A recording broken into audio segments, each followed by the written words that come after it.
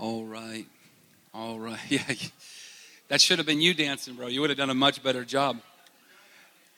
Jacob, did your friends know you could actually dance like that, man? Yeah, I'm sure they did. That's awesome. Jacob Kim killed me. Yeah, he decimated me. Heavy, big time. Big time. All right, let's find our seats. Amen. That was good times, huh? Well, I get the privilege of bringing us the word today, of which I'm very excited. Yes, thank you, Christina. Christina is excited. Jacob Kim is ready. We're good. Amen, Jacob Kim. Jacob, you're the man. Great impression, by the way. What was that, Mexican that you were doing? That was awesome. So, Jacob, we didn't know that you were doing an internship for Santa Claus. You want to do that this summer? That's cool. Okay, let's get into the word, shall we? If you would, open your Bibles. We're going to go Old Testament today. We're going to go to the New Testament also, but we're going to start in the Old Testament. The last book of the Old Testament, Malachi. Chapter 1, verse 6. Let's pray. Father, we thank you for the word of God. And Lord, today we ask, Lord, that you would prepare our hearts to receive your word. And God, through the preaching of your word, you would transform our hearts, you transform our lives into the image of Christ. In Jesus' name we pray. Amen. Malachi, chapter 1, only verse 6. Now, if you're here for the first time, I said this last time I preached, which last weekend, Pastor Raful. How many enjoyed Pastor Raful? Little Middle Eastern man. He's awesome. Gotta love that guy. Always a blast. But I preached the week before him. And if you're here for the first time, it's going to almost feel like you're coming into a conversation midway. That's always awkward. Have you ever come into a conversation midway and actually started talking in that conversation like you actually knew what they were talking about? Have you ever done that, or am I the only one? Jacob Kim, you know you've done that. That's right. Well, what we can do to be able to handle that problem is that if you could go to Hilltop, if you're so inspired, go to our website. Don't look at 4 Sundays ago, because you're going to be tremendously let down by the word I preached. But if you look at the last 2 Sundays, I'm joking. It's a joke, Christina. Christina's my biggest fan, I think. If you go back a couple Sundays and you listen to, not last Sunday, but the Sunday before and then the Sunday before that, you can hear the message. And then it won't feel so much like you're coming into a conversation midway. That's important. That's important. Because the topics that we're addressing, well, they're not necessarily seasonal. I know that you probably came expecting a message about Christmas, which most churches are probably doing. I have no problem with that, but I didn't prepare a message on Christmas or Christ, well, it's about Christ, of course. Now you're already laughing. That's so good. That's so good. I'm so glad. I've trained you well. But it's not seasonal. The conversation that we're going to have today, it's weighty. It's weighty. And for the most part, sometimes hard to receive in the body of Christ. How can I say that? Because, well, I've been on the receiving end before. And I've heard these types of messages, and they've always either shaken me to the core where I would close down, and maybe to a point get a little offended, or I would open my heart and actually the Lord would do something tremendous. So, Malachi 1:6, Old Testament. Somebody say, praise God. Okay. A son honors his father, and a servant his master. If then I being God, a father, where is my honor? And if I again being God, I want to put that in there, be a master, where is my what? Where is my fear, if you're looking at the NLT? Where is my fear? Woo.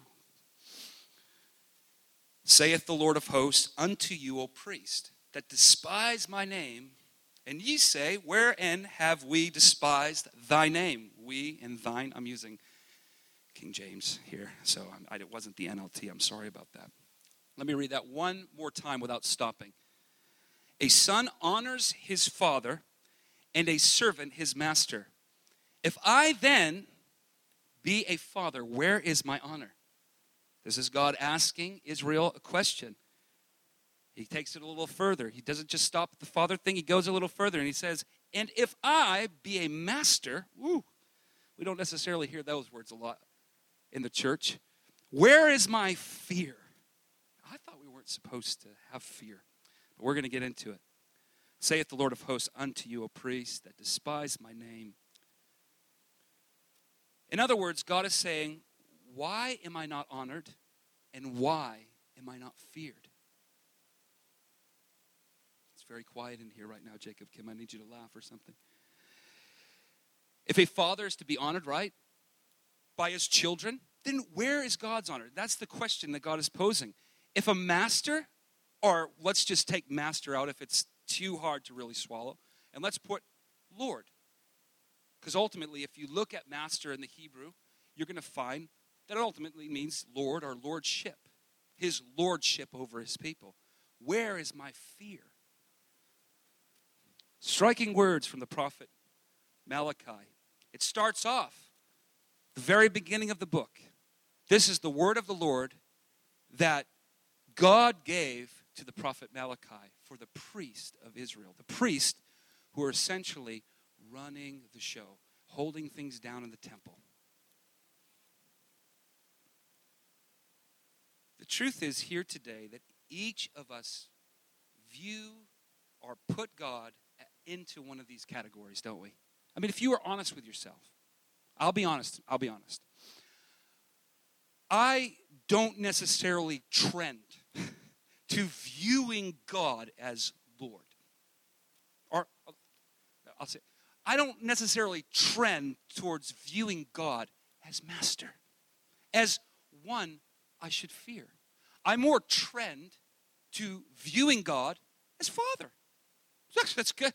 This is a good place to be. But essentially, what God is saying in the book of Malachi is that he wants to be both. He wants to be both Father and Master or Lord, whatever one you feel more comfortable with. He wants to be honored and he wants to be feared. Guys, he's the same God yesterday, today, and what? Forever. I know that sometimes we think that the Old Testament can just be wiped away in light of what Christ did. That is bad theology. That is bad doctrine. If there was no need for the Old Testament, why in the heck would we have it? God is the same yesterday, today, and forever. Now, as we view God into one of those categories, or as one, or either Father or Lord, I know some of us won't be necessarily all that honest about that, but honestly, if we took a poll and we were to say, hey, Douglas, which do you more lean to? Seeing God as Father or Master? Which one do you see? Do you see him as a loving dad? And if Douglas was honest, I'm sure he'd say Father. It's pretty common among the brethren, the body of Christ. Ecclesiastes says, all things are common among the brethren. That means my struggle or my outlook may be the same as yours. Probably is the same as yours. I know that we like to think that we're special and that our problems or the things we go through, the way we view God is kind of individualistic. Christina Ho, individualistic? Oh, I know it was a word. I just, she's smiling. And that's what it's all about. I know that we like to think that we're really like special. And we are. Don't get me wrong. We are very special, aren't we? But we're not so special that we can't identify with one another's struggles, hardship, sin, and viewpoints about God, or our view about God. We all have a view. And today what I'm trying to say, in my introduction to my message, not my ministry, is that you either today lean to one or the other. And the problem is, just like in the day of Malachi, God wants to be viewed as both. But see, you don't have much master fear of the Lord preaching behind the pulpit today, do you? You don't really have that. And when you start to take that from out of teaching, when you start to take the concept of God being Lord or a master, one who is desiring to be feared of his people, it starts to just kind of slip away in the back of our minds. If it's not being preached, we probably, in our subconscious and in our spirit, will never visit it. And the problem in the body of Christ is today we have, well, I'm going a little ahead of myself. We have like 2 camps in the body of Christ right now. And you can see it. It's all over the internet. You know, you who like the internet preacher, it's cool. I love it. I'm into it. Just, I don't call it home. But those who, you can see the manifestation of the reality of these 2 camps starting to come. We have this Father, Daddy, God stream who is ultimately very good. Listen, I'm not trying to do away or under or overemphasize either one of them. They're both good. The problem is they're not equal. They're not equal in the way that we present them to the body of Christ. I'm getting way ahead of myself. I'm going to stop.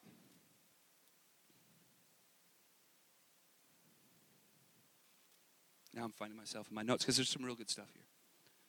And you're laughing. That's good. Let me go back. The book of Malachi, honestly, is a conversation, right? Isn't it? Those who know the book know that essentially this is what goes on. God speaks to the prophet Malachi. Malachi presents to the priest what God is saying to Malachi. There's thus saith the Lord all over it. And the priest attacked back with a question. So it's like, you haven't honored me as father, you haven't feared me as master, and the priests are like, well, how have we done this? And what so they try to argue their innocence over the matter and everything that they do. And essentially, the book of Malachi, yes, is directed towards priest. It's directed towards the leadership of the church. And I know that there's a lot of people who will use this book to hammer pastors. It's distorted in the area that we like to hammer leadership and kind of like, see, you priest, God's going to get you. And there's an element of truth to that. But isn't in the New Testament we're called a royal priesthood? If there's anything that's changed now, is there's not that hierarchy system where I am Daryl, the priest, and Christian, you may come and confess. There's no more hierarchies in the church. Christ, through the work of the cross, had made the ground level. Now, there is a requirement for those who shepherd the body of Christ. What am I saying? There's more of a requirement. I will give an account unto God the way that I shepherd his people. I will. Unless you plan on being a pastor or a priest, whatever, I don't know. But if you plan on being one, then when you get before the King of Glory, you will give a greater account to God for that role of shepherding that you played in people's lives. That those who aren't won't. What am I saying? God is the same yesterday, today, and forever. What he looked for in the book of Malachi is the same thing he's looking for today. He's looking, that's okay, Matt. It's all right, bro. I got you, bro. I got you. He's calling somebody. I don't know what's going on over there. No, I love you, man. I just want to see you smile. That's that smile. It just pulls me in. Matthew, just stop right there. Smile. Come on. Come on. Jacob Kim? It's a good smile, isn't it? Wow. You're slow on that. But essentially, God wants to be equaled, or he wants to be viewed as both. Okay. Now, it's true. The book of Malachi is dealing with corruption amongst the church government, this church structure. It's also dealing with issues of giving, where the priests are mishandling the offerings and the givings. They're mishandling it. They're probably using it for their own benefits. They're giving crippled animals and blind animals as sacrifices to God. And God's like, hey, what's up with this? You know, if a king was here, would you give him that animal? Would you sit down for dinner and serve that animal to a king or a governor? No. Then I'm God. What better should I have than the kings that you wouldn't even present this food to? Or you wouldn't even present this sacrifice. So essentially, I don't want to get rid of the whole storyline of Malachi to prove my point today. Because there is truth that God was dealing with the priest and he was dealing with corrupt leadership. But my question I would pose to you today is, we are all now a royal priesthood. We are all now, in one way or another, rather it be at our work, rather it be here behind the pulpit, rather it be in school, we are all priests. I like what Bob Widener says. He says, full-time ministers, raise your hand. And you go, and if nobody raises their hand, you're in trouble. He'll call you right out. He's like, what? Well, I work. I don't. You're a full-time minister. Your field is your work, right? So we're all now, because of what Christ has done, we're all equal, and we're a royal priesthood. And that's just one scripture that identifies us as that in the New Testament. I know, you guys are probably thinking, where am I going with this? Well, I'm not done yet. So let me get back to my main point. They neither honored God nor feared him. And again, God desires to be both Father and Lord of our lives. He wants to be honored and feared by his people. I'm going to skip down in my notes. I can't help but think the church has made God to look like he suffers from multi-personality disorder. Like God's not sure who he is. Because honestly today, you're either getting one side or the other. And I'm not trying to overemphasize the fear of the Lord. I'm not trying to do that. But I think something that's kind of been swept under the rug maybe a little bit and kind of forgotten about, something that's sacred, something that's valuable, something that speaks of the nature of God, should be just emphasized as much. Hey, if we're going to do the Father thing, let's do the Master thing. If we're going to look at God as some loving, tolerant, patient Father, we also need to look at him as Lord and Master, the boss, the kingpin, the one who makes the decisions and you simply obey.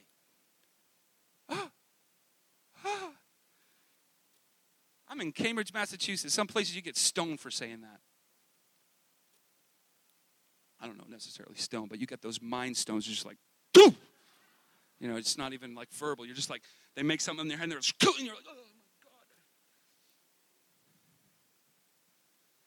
And again, I'm not trying to overemphasize fear. And we're going to get into this. So 2 camps.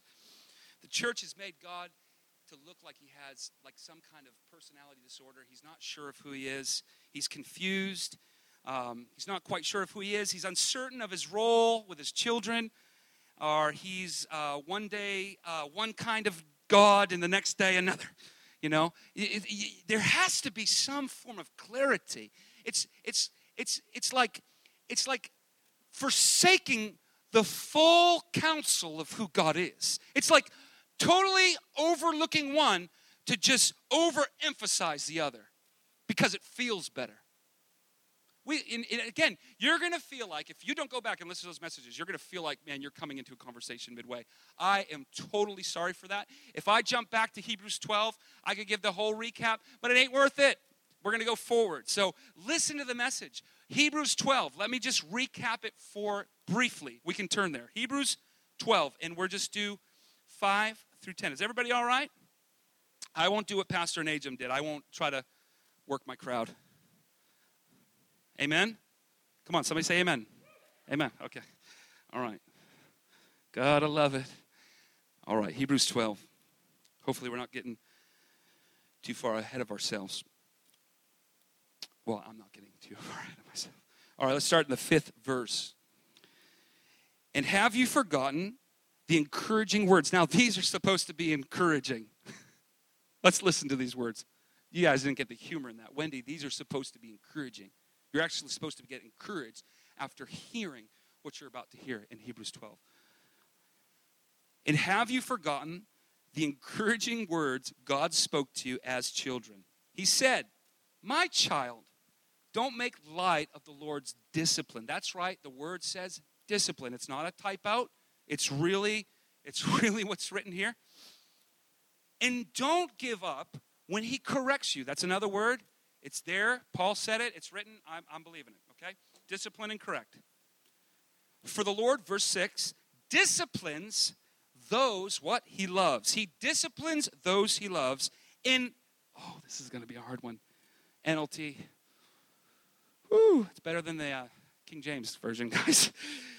It's not better, but the language is just a little bit less. Okay, he punishes.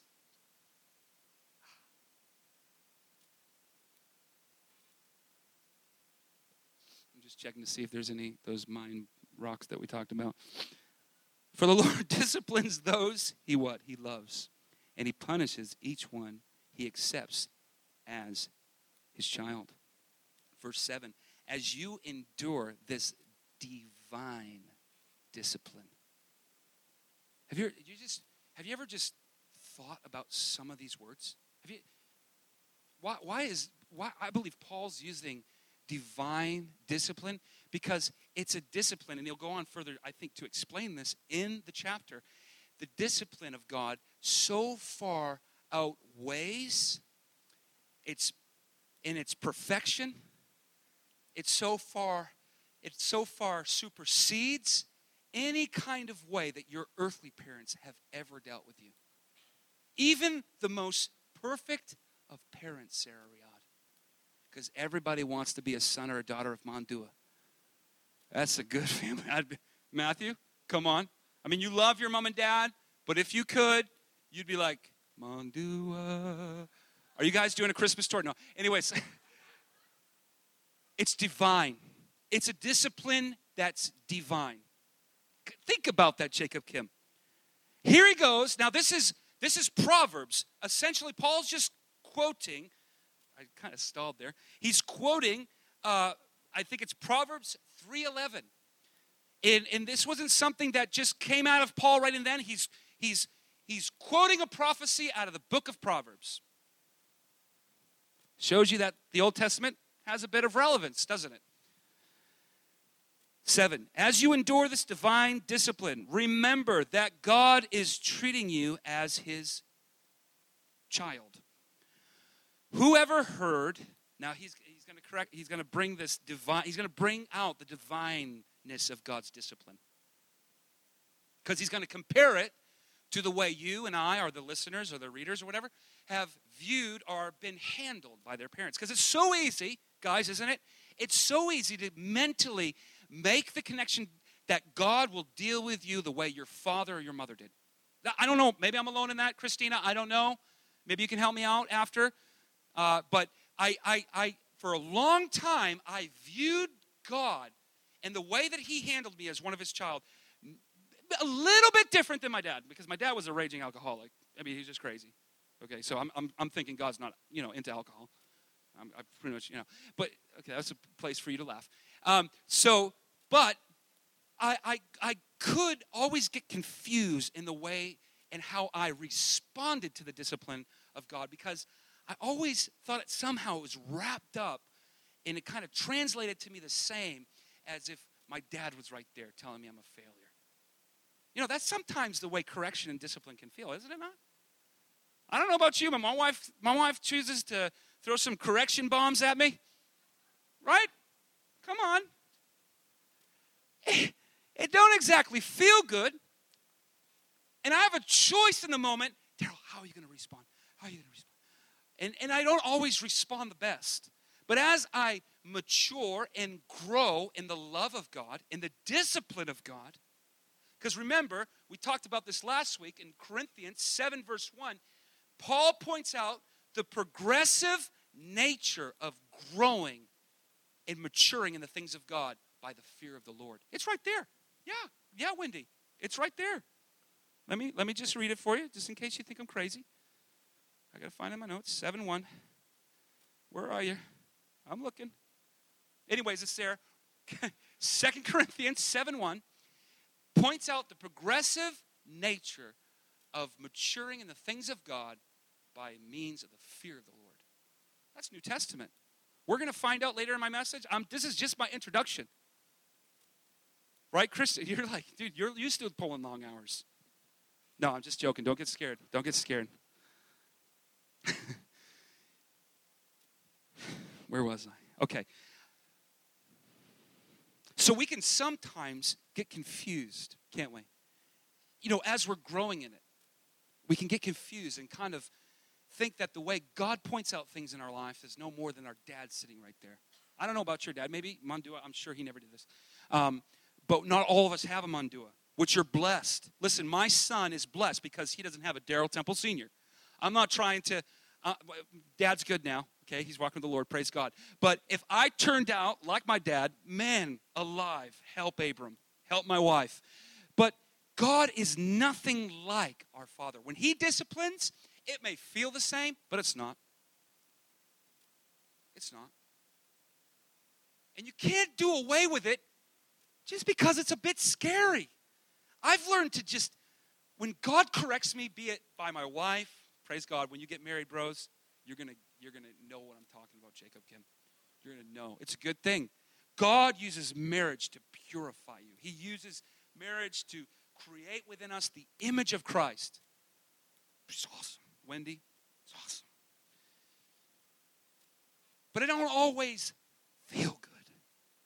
And you have a choice in the midst of any form of discipline. Be it God uses your wife, a friend, a pastor. I know. Yeah. He uses those still. You have a choice to respond in a godly manner or in a way that actually stops the fruit of the Spirit being bared in your life. I've learned, man, I've stood under some hard teaching. I don't look for it, but it seems to be in my camp. It seems to be those I follow, But I have learned to embrace the saltiness of God's word. The salt, when a guy, a preacher, your father, your friend, your loved one, your wife, they choose to point out some area in your life that maybe just ain't matching up to the scripture, and that salt gets in the wound. Jesus said, you're a light under the hill, you're the salt of the earth. Well, friend, yes, salt preserves things, but it also could get into a wound and irritate and burn like something crazy, like Jacob Kim. And in that moment, we have a choice to respond correctly or to close up. Okay, I'm sorry. I'm not sorry. That's a joke. Just a little disclosure. Whenever I say I'm sorry, I'm really not. It's the most insincere apology, I think I said that right, that I would ever give. I am not, unless I totally offend you, I'm just joking. Okay, and you're laughing, and laughing helps us receive. It really does. That's why I try so much to get smiles on your face.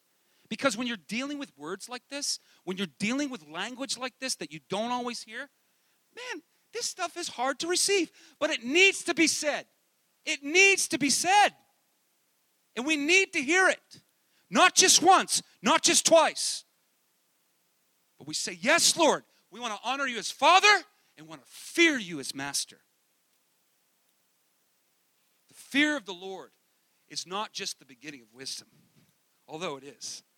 The fear of the Lord is a very good thing. And each and every one of us should desire the fear of God in our lives. If it wasn't for fear, I would be a raging alcoholic. And who knows what else?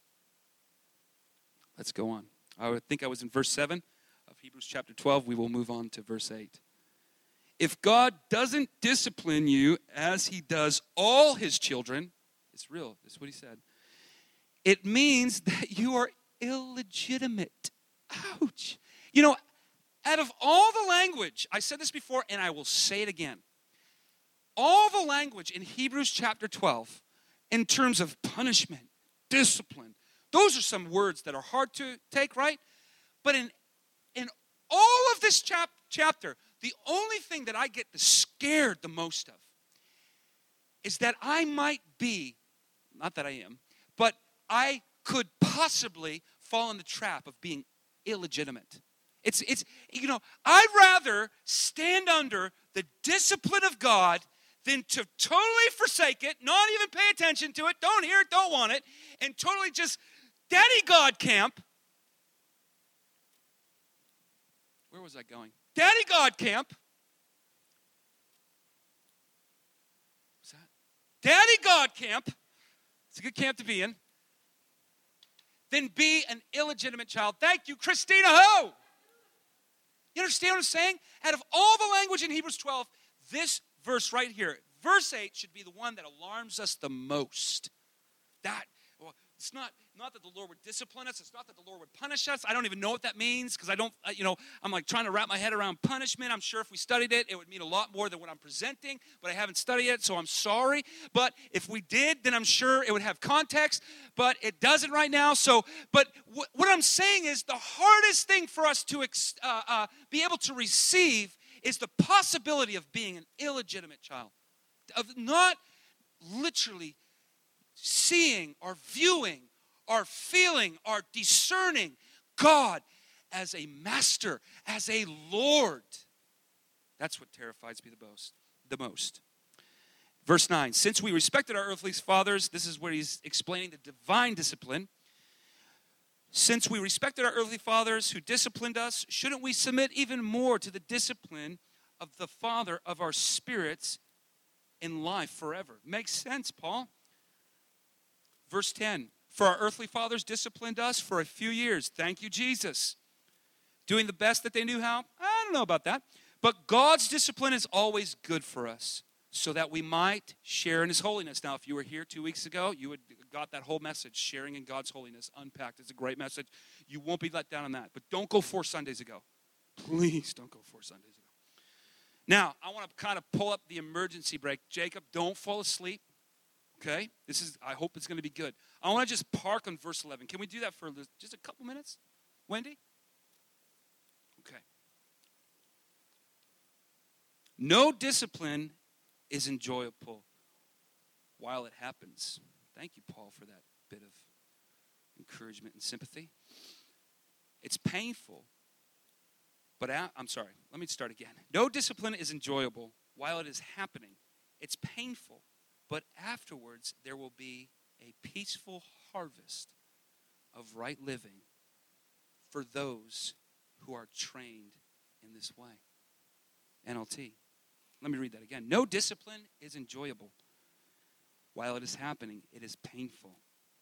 But afterwards, there will be a peaceful harvest of right living. You can just take right living out and say righteousness.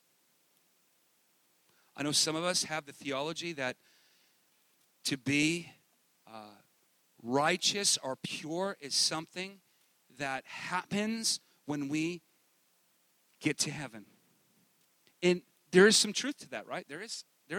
I mean, I don't know about you, but I'm not scoring on the righteousness card.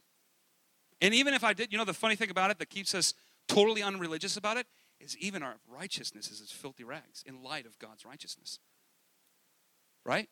Kind of just takes, Daryl's trying to be religious, talking about righteousness. No, because even if I was to make an attempt and want to mature in right living, my righteousness would still be filthy rags in light of God's righteousness. But it doesn't get rid of the fact that God wants me to live a righteous life before him on earth. Because you will not have a problem in heaven being righteous. Just like we won't have a problem trying to pray for somebody to be cured from cancer in heaven. It's not going to happen. The evangelist is not going to have a great ministry when he gets into heaven. You're going to have to think of something else to do because it's over, Johnny. We won't be evangelizing in heaven, right, Fabiano? I mean, we won't be going, hey, man, you know the Lord? Oh, okay. Hey, you know the Lord? Oh, okay. It's not going to happen. It's just, and thus is the same for righteousness. We will be perfected in righteousness when we get before the King of Glory.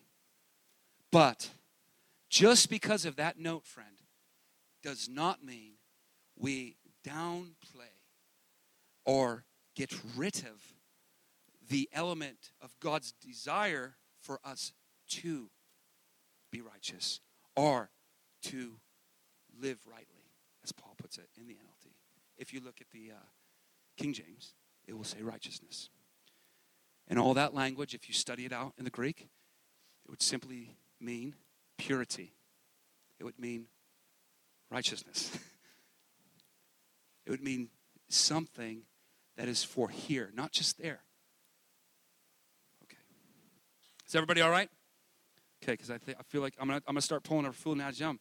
I'm gonna start pulling it. Amen? Okay. No, just joking. Jacob, you look all concerned, dude. By the way, wasn't that great dancing?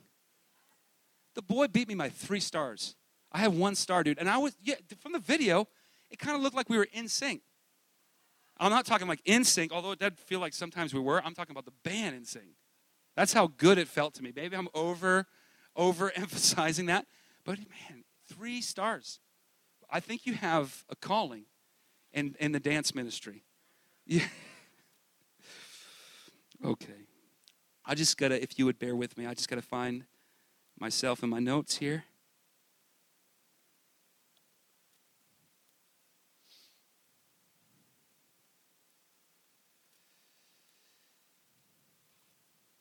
What is God's purpose in the whole deal?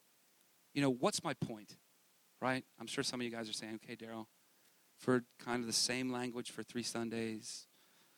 I know. I feel like I'm putting a different spin on it for you guys. I mean, Sarah, I'm trying the best I can. No. But what is my point? What is the point?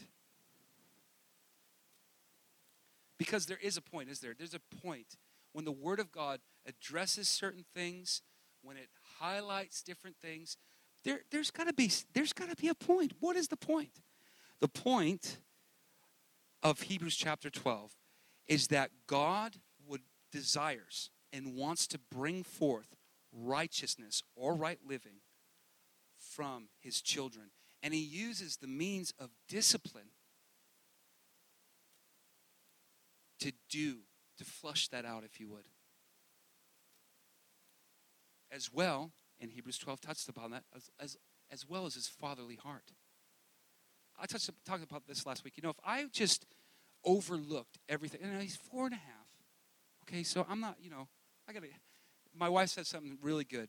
Choose your battles. You know, he's 4.5. You know, if the guy's running around like a nut job, I may stop him once or twice. He probably doesn't even hear me because he just gets right back into it, starts running around. I'm not gonna beat the point till he's totally bored and I'm totally bored. But if I never interjected at all, if all I showed Abram was a father who overlooked everything, even at 4.5, who just, he's kicking Will in the shin and Will's like, I can't, or he's saying a cuss word. Hopefully not at 4.5, he's not. Although it would not be abnormal in this generation. I know everybody laughs, but it would not be abnormal. Have you hung around kids? They're insane. The point is, what the parents do in moderation, the children do in excess. It's a scripture verse. I believe it. Everything that I do in moderation, my son plays out in excess, to the 10th, to the T. But if I was to always overlook things that displease me, or that I knew, like we're on this Halloween trip right now. It's Christmas time, and all my son is singing about is Halloween. I don't get it. It's not like Dad and Mom are in the house singing about Halloween, but it's vampires. I was at the Lego store. He wants this monster Lego that has like a skeleton horse and vampire with big fangy teeth. I know, I'm trying to cast a spirit out of him, but it's not happening. But I had to sit down with him today because it's like, and hear me, he's 4.5. I know that, believe me. I'm a good dad. But I had to interject today in the car. And I had to tell him, listen, son, Mommy and Daddy want no affiliation. We don't celebrate Halloween or darkness. I know, don't get,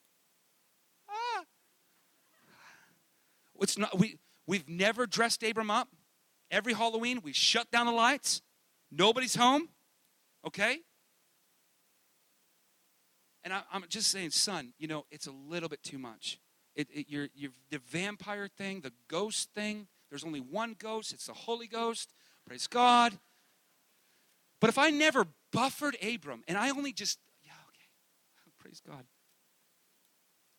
It would not do anything for him. Have you ever seen a child who is tremendously wayward? They are off the hook, and you're just like, where is that guy's father? Oh my God. And you're like, cast a demon out of him. Not that there's a demon in Douglas. There's no demon in him. But you know what I mean? The thing is, if we're to constantly just turn our eyes, and God is the same way.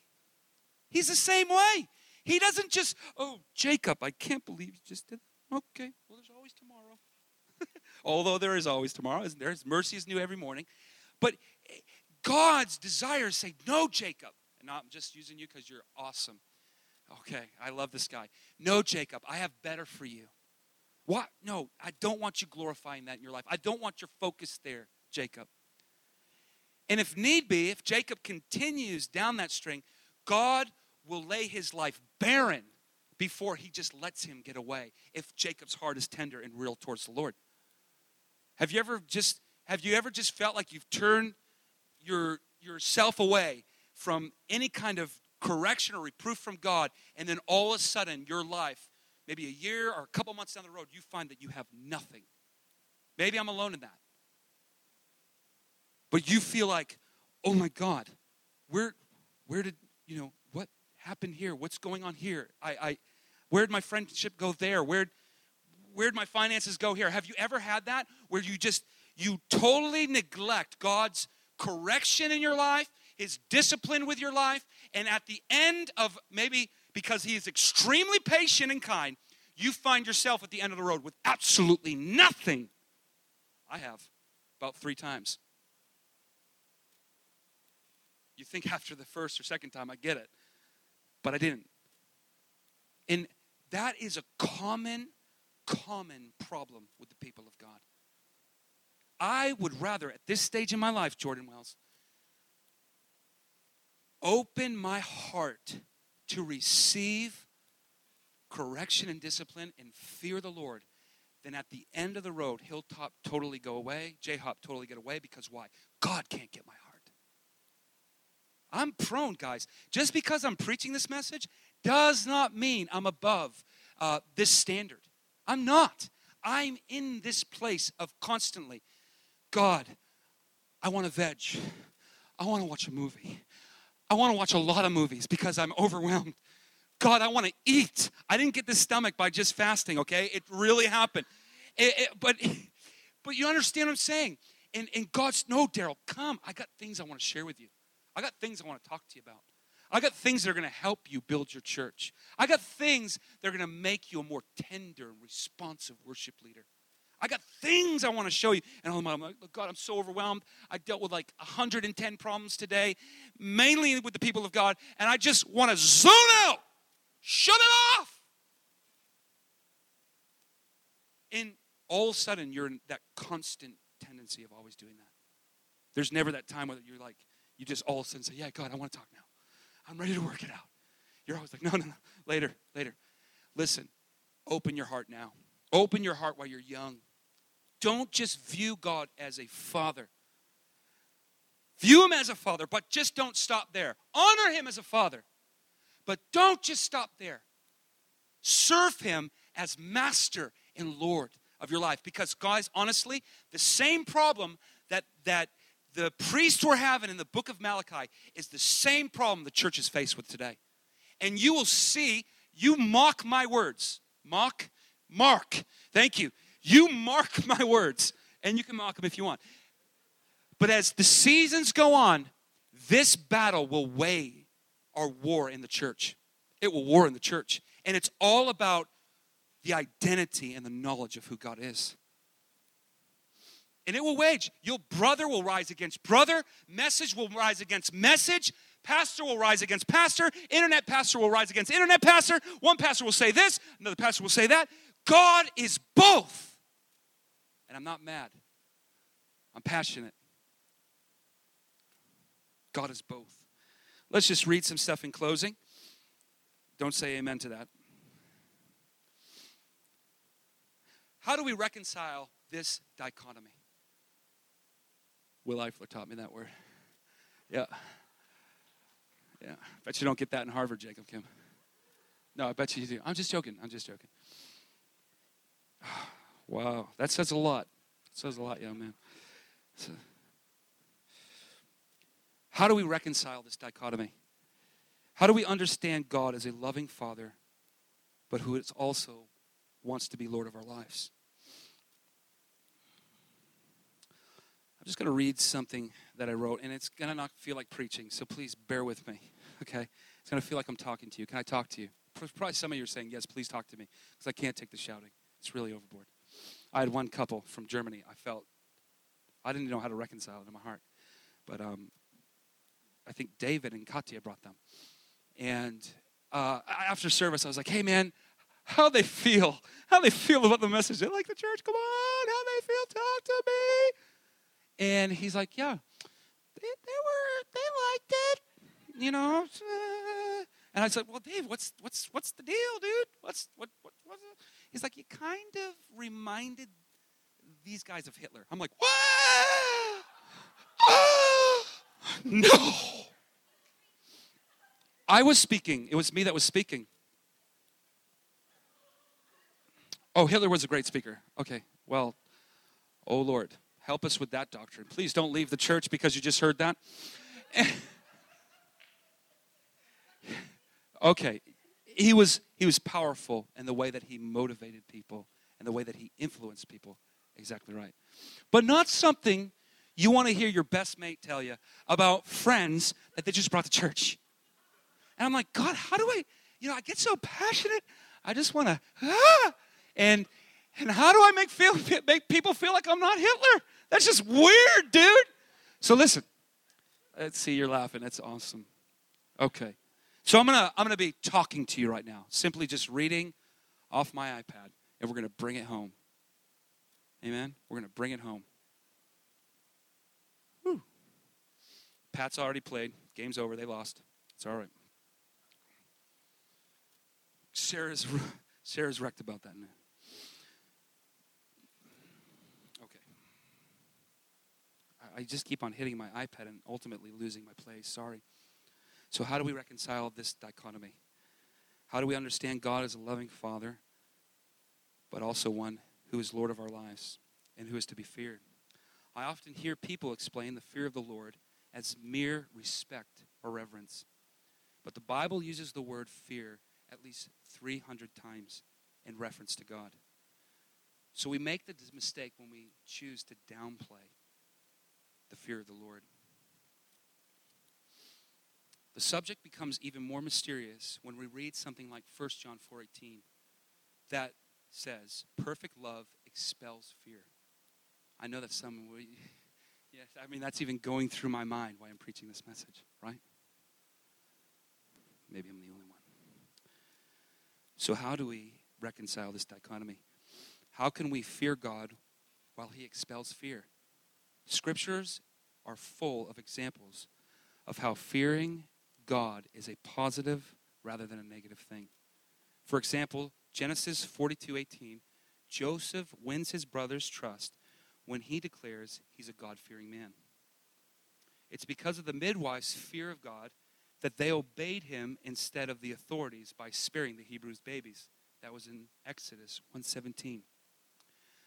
Pharaoh brought disaster on his nation because he did not what? He did not fear the Lord. Exodus 29-31.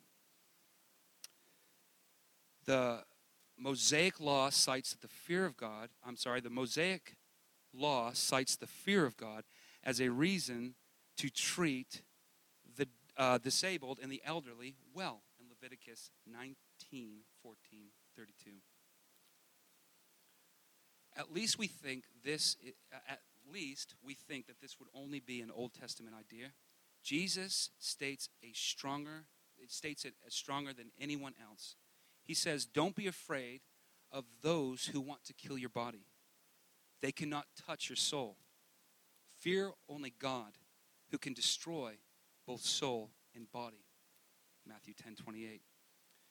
And also, the scripture verse that I was looking for earlier, 2 Corinthians 7:1, Paul says, to work toward complete holiness because we what? Fear God. So it's clear that these passages passages say that fearing God is a good thing because it saves us from caving into our sinful nature. I always get a little tongue-tied when I have to read. I'd rather just preach. But in fact, Romans 3 is a classic chapter on sin. In Romans 3, it says that our chief sin is that we what? We have not the fear of God in our hearts. So how does fear of God, who is perfect love, take away fear? Just want to read something from William D. Eisenhower. I don't even know who the man is. Eisenhower. Is that the real Eisenhower? I don't know. I don't know if his name was William. Unfortunately, many of us presume that the world is the ultimate threat and that God's function is to offset it. How different this is from the biblical position that God is far more scarier than the world. When we assume that the world is the ultimate threat, we give an unwarranted power, for in truth, the world threats are temporary. When we accept God to balance the stress of the world, we reduce him to the world's equal. As I walk with the Lord, I discover that God poses an ominous threat to my ego, but not to me. He rescues me from my delusions so he may reveal the truth that sets me free. He casts me down only to lift me up. He sits in judgment of my sin, but forgives me nevertheless. The fear of the Lord is the beginning of wisdom, but love from the Lord is its completion. The ultimate example of fear and perfect love working together was said best by Jesus Christ. He warned us at every turn to fear God and not man. He confirmed that everything was about his life and death. He spoke lovingly, frankly, told all and didn't mince words when people needed to face their sin and repent. But he also demonstrated love beyond human understanding. When he lived out his words, there is no greater love than to lay down one's life for one's friend. With love like that, what is left to fear but God? Let's close our eyes.